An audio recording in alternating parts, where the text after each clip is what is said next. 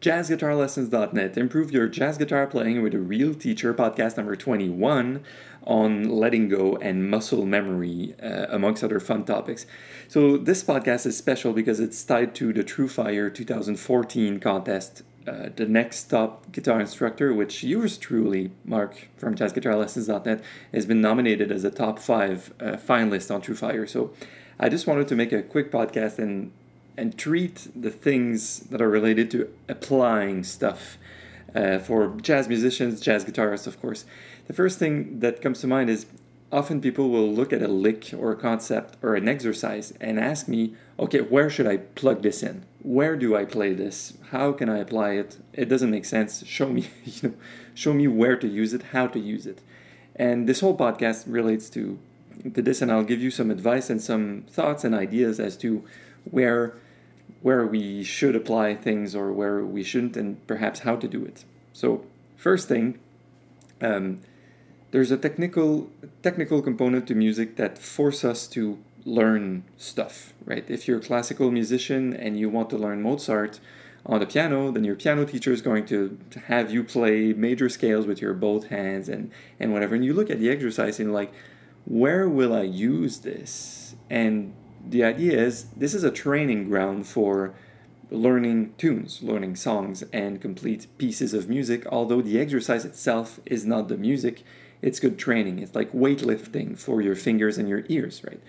So when I titled this podcast Letting Go and Muscle Memory, the thing is in jazz, we should, as much as possible, once we integrate material, we should let go of anything that we're thinking about or that we are trying to plug in a cool lick. We should let go of all this and just make music. So let me backtrack a little bit and just tell you a little anecdote. I was while I was studying, living in Montreal, I was practicing some concept, probably bebop modes or probably interesting diagonal fingerings on 3 octaves, and I was discussing with a friend, and my colleague, like another student, was looking at the materials I was practicing, found it really cool. So I wound up showing him what I was practicing during that week or that month or whatever, right? So I showed him the fingerings and I showed him the exercise, and he looked at me. He's like, "Oh, right. So then you take this and you try to apply this on songs."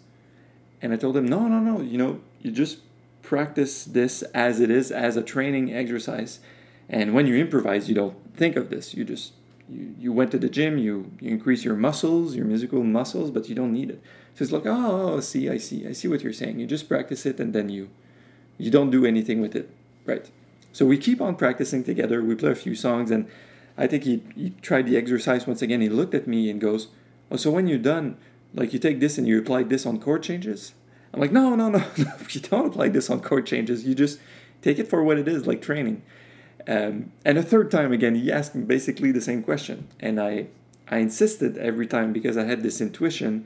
Although I was not a professional player at the time, but the main idea is that I had an intuition about how to use the things and how to not apply what you were learning necessarily. So let me go back. So that was my little anecdote with my friend in Montreal, and I realized that this worked really, really well in a jazz context for me and for a lot of students, is to take exercises and take whatever you are learning just for what they are and not insist on you have to plug this in somewhere or else you forget it. A lot of people come to me and say, okay, look, if I'll be learning this, then I must apply it somewhere or else I'll forget it. This is how I work. I'm like, is it now? Right? I'm being the teacher and I'm poking the person asking, well, you're absolutely convinced that this is how you work, but perhaps you could find another way that works. And this way would be to practice exercises and technique like a maniac and then let go.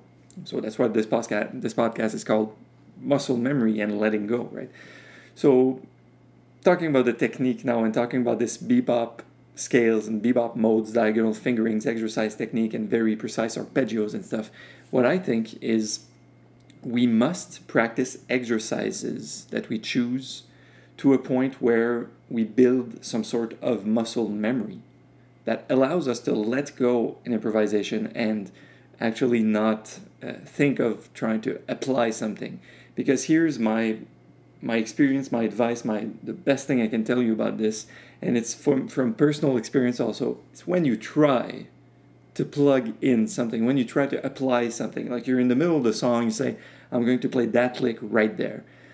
It doesn't sound good. It does not work because your mind is too busy trying to fit the pieces of the puzzle together. Your mind, your left brain should not be busy thinking about this. What you should be listening to is the other musicians, to be listening to harmony, to be following your musical ideas, to trying to make the things groove and play in good time. Now's not the time to think in a cerebral way of what the next note or next series of notes you're playing. Here's another anecdote. I remember while I was starting with jazz and I was taking classes and going to school, and there was one concert where I played the Bill Evans solo on, what's this song again? Debbie.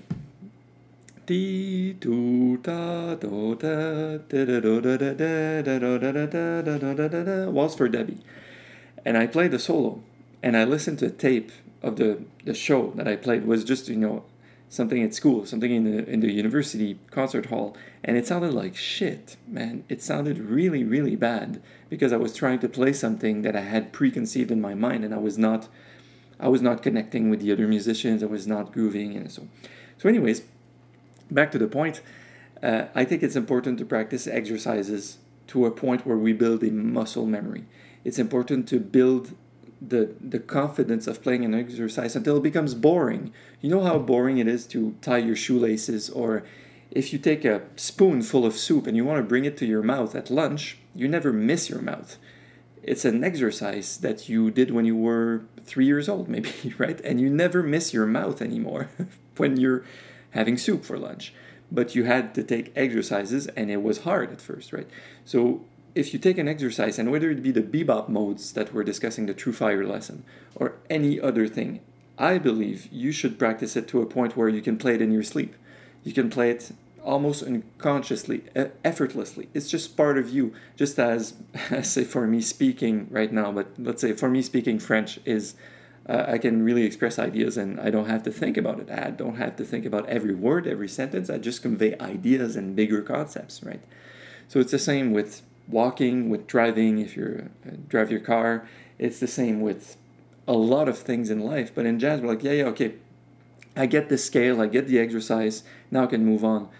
But for me, if you don't get it to a point where I could wake you up in the middle of the night, hand you the guitar and go, hey Bob, you played this exercise for me, now go.